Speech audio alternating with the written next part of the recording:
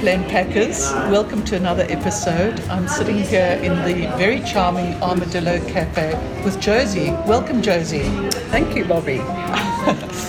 You recently went on an En Plein Air painting group tour. What exactly is En Plein Air painting?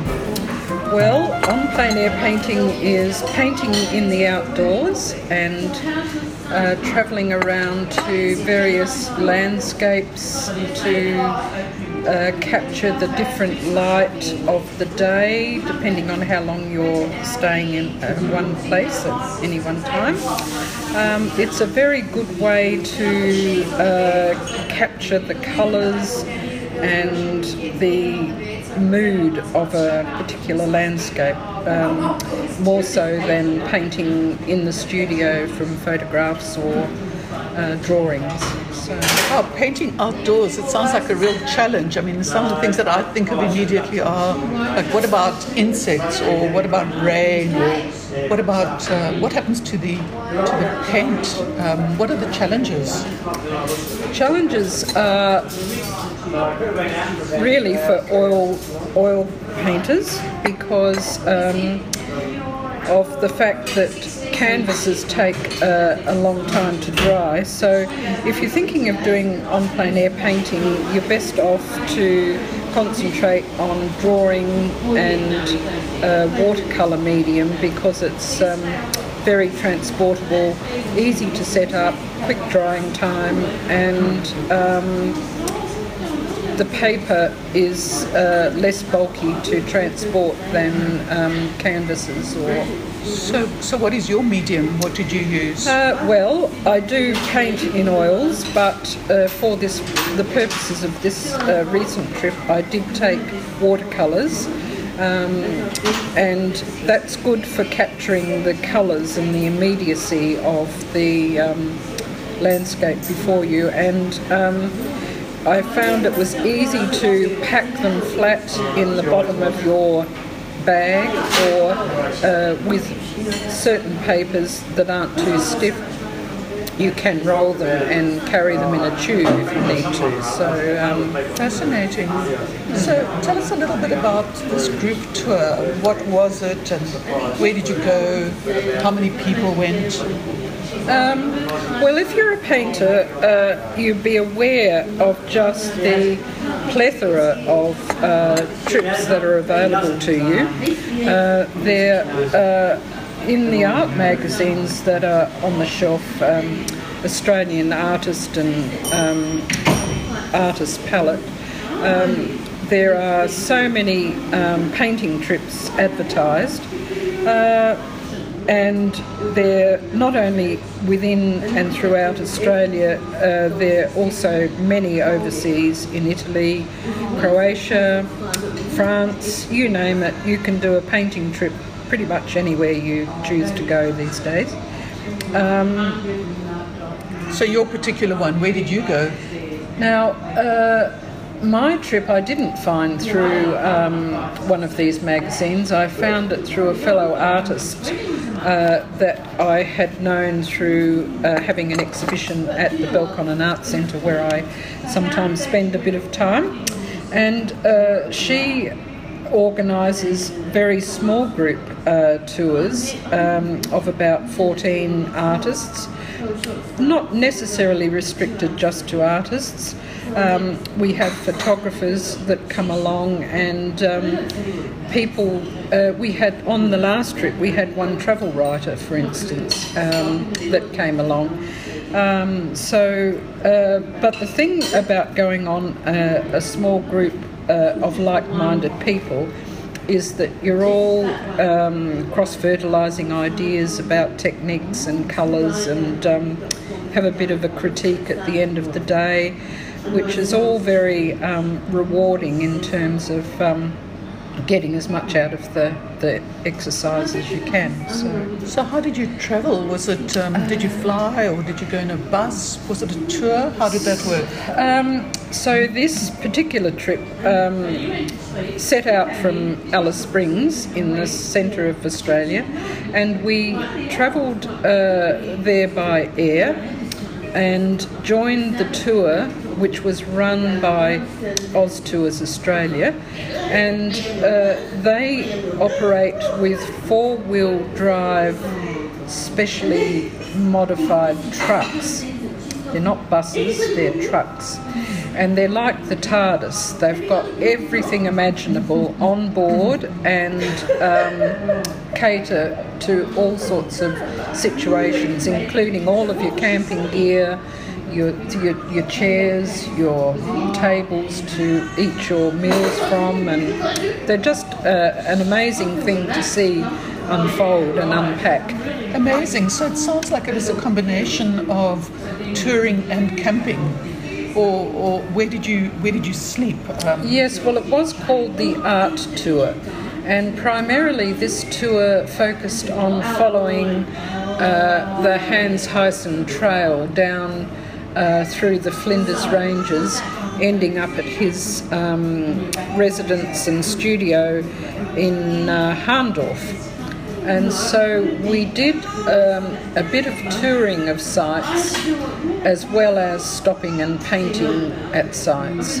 So are you a light traveller, Josie? How did you manage with the luggage? Because you mentioned rolling up your artwork or putting it at the bottom of the suitcase. So was there a choice to be made between taking clothes or taking artworks? Did you have a separate bag for the artworks? Yes, there were lots of choices to be made on this trip for me. And I have to say that I would have spent 4 weeks considering all the items that I was going to take on this trip, because the Oz Tour people like you only to carry a bag that weighs 12 kilograms. Now, I myself failed because I couldn't get down to 12. I could only get down to 19.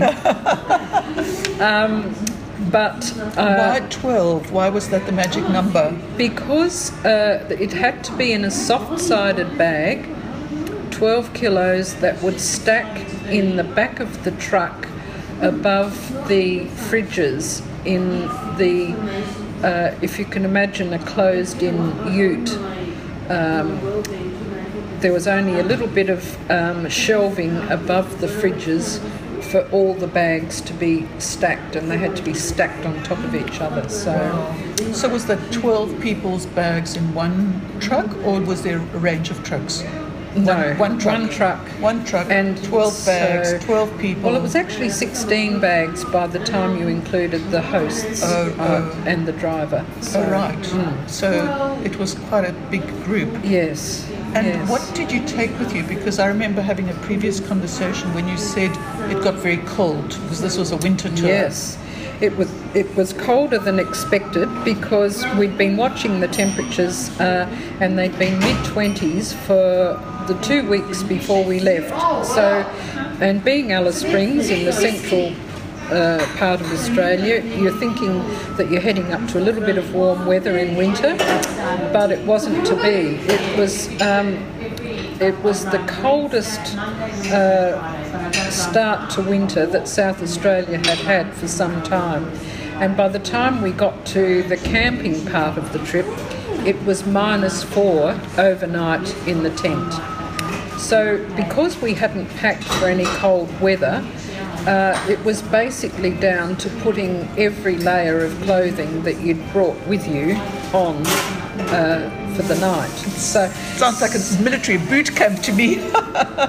Some people had the forethought to bring woolen socks to wear in their hiking boots, so that saved them. And presumably you couldn't buy anything because you were out in the That's right. That's right. We were hundreds of miles away from any shops, but the Oz Tour people did have hot water bottles on their truck. So a little bit of comfort at night. And were you in a sleeping bag? Yes, in a sleeping bag. Did you have to take your own sleeping bag? No, they were on the trucks. Oh, right. The tents, the sleeping bags, the stretchers. You did have to put your own tent up and your own stretcher and sort out your tent yourself. Yes. How long did you spend at a place? Did you have to get up and go every day, or were you in certain places for a few days at a time? Well, it was quite difficult getting the balance right in that regard for only 12 days, and to cover the 3,000 odd kilometres that we did, it was very hard to spend more than 2 nights in one place because we had a deadline to make. And that was a little bit of pressure on the trip, but mostly we were one night and then paint during the day and travel on to the next destination. But on the days that we did stay 2 nights in one place, it was luxury really, because you got undivided painting time without having to worry about getting home and packing your bag and moving on. What are the benefits of travelling light for this kind of a trip? Well, the benefits are that you get on the trip in the first place, because I think if you turned up with a 23 kilo suitcase, it would be frowned upon. You wouldn't be thrown off the bus. And certainly the 4-wheel drive variety that you get these days doesn't work in the bull dust, let me tell you. So there's a benefit of travelling light with a bag that would be suitable to be used as a backpack, for instance, so that you can actually carry your bag on your back over gravel or stones. What sort of a bag did you carry? I carried a Samsonite Sierra, it's called, and it's a backpack, but it does have 2 thick wheels at the bottom, and it does have a pull-out handle. So it operates as a backpack. It's soft-sided, has lots of different compartments, which I found extremely useful, and where I could in civilization, I could wheel it, and in airports. So yes, so it fulfilled both objectives, and you could wheel it easily, and you could carry it on your back, even though it was 19 kilos. Yes. Well, I didn't ever carry it on my back because I had another backpack which I took with my painting gear in, and that was the one that I carried on my back. I see. So you did end up taking 2 bags. Yes. One was for the painting materials, and the other one was for clothes and cosmetics and toiletries. Yes. Well, one bag, the one I took on my back was specifically because I was doing a couple of little light tours before I started the main tour. And so what I did and found very handy to know and avail myself of was to be able to use the hotel storage.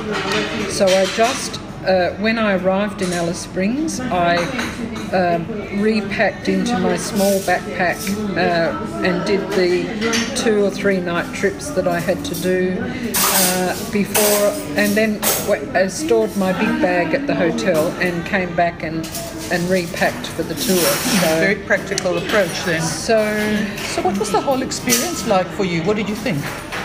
Well, I was just completely blown away by how the outback landscape affected me, and I just felt that I could have, at the end of the tour, I could have just straight away turned around and gone straight back.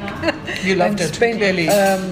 Spent a lot more time out there, and I just felt that some of the things were a bit rushed in that time frame, and there were some places like, for instance, Hermannsburg, which I didn't actually make it out to, that was a bit of an omission on that trip, especially as it's the home of Albert Namatjira, and we currently have a fabulous Namatjira exhibition on at the NGA right now. I'll have to go and see. Yes, it's beautiful.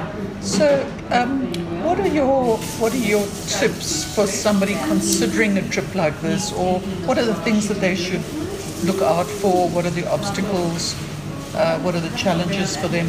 How do you think somebody should approach a trip like this?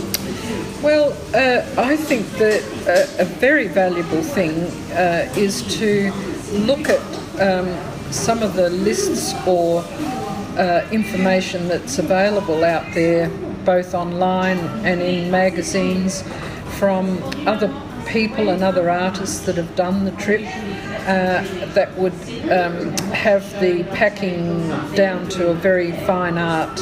And I found those sorts of lists to be quite useful. There are only one or two things that were extra to what I would normally take on a large trip, for which I always have a checklist to make sure that I've got everything included that I need on trips. So importantly, I think lists and drawing on other people's experience is and maybe timing of the year as well. Consider the climate variances if you're going in winter. Yes, that's right. Although they can be unpredictable, as they were on this last trip that I did, and we got rain at Ayers Rock. Most unusual, and I'm in the 5% category of people that strike it when it's raining at Ayers Rock. So that's congratulations. When you think of all the people that visit Ayers Rock, that's an amazing experience. So, what about you personally? Can we expect some new artwork? What did you get out of the actual painting part of this trip? Well, the main thing for me was gathering reference material. I did some quick studies during the day when we had the time. I did a few drawings, and importantly, I took over 2,000 digital photos. So the reference material is invaluable for when you get back into your studio situation, and you can still draw on that, as well as the mood and the feeling that you still have fresh from the trip. So fabulous. And those digital photos don't take up any space in your luggage, do they? No. But to be fair, one of the heaviest items that I had to travel with was the camera. So you used a digital SLR? I did. You didn't rely on an iPhone? No, because I took a telephoto lens, which was most essential for if you're bringing back good reference material. Capturing the qualities of that sort of a landscape. Well, that's a good tip. But that was heavy, and we'd made the decision 2 trips ago that when we took it away on our first overseas trip, that it was way too heavy and that we would downsize to a smaller camera, which we did. But for this trip, I thought I couldn't get away with the limitations of a smaller camera for what I needed. So that was one of the heaviest things. And taking the charger and the batteries, spare battery, and so there's a little bit of paraphernalia tied up with that. So if you can work around that somehow and still manage to get the sort of quality of photographs that you need, other people probably don't bother so much with that. They're just happy to make do with the paintings that they did on the trip and not work them any further. For later research? No, but my dilemma was that because I work in oils, the paintings that I did out there were mainly just studies to be worked up later in the studio with oil paint. So well, it sounds like it was an amazing experience altogether, and I want to thank you for sharing that with us, because there are not many people that have an opportunity to go on an en plein air group tour to the heart of Australia, and it sounds like your experiences were really valuable and personally enriching. So I want to thank you, and I'm sure that the Plain Pack listeners will benefit from hearing about your tips if any of them are interested in doing something similar. So thank you, Josie. Do you have anything in closing that you'd like to add? Oh, I'm sure I could add lots of things, but maybe we could do that afterwards. Over another cup of coffee. Thank you very much.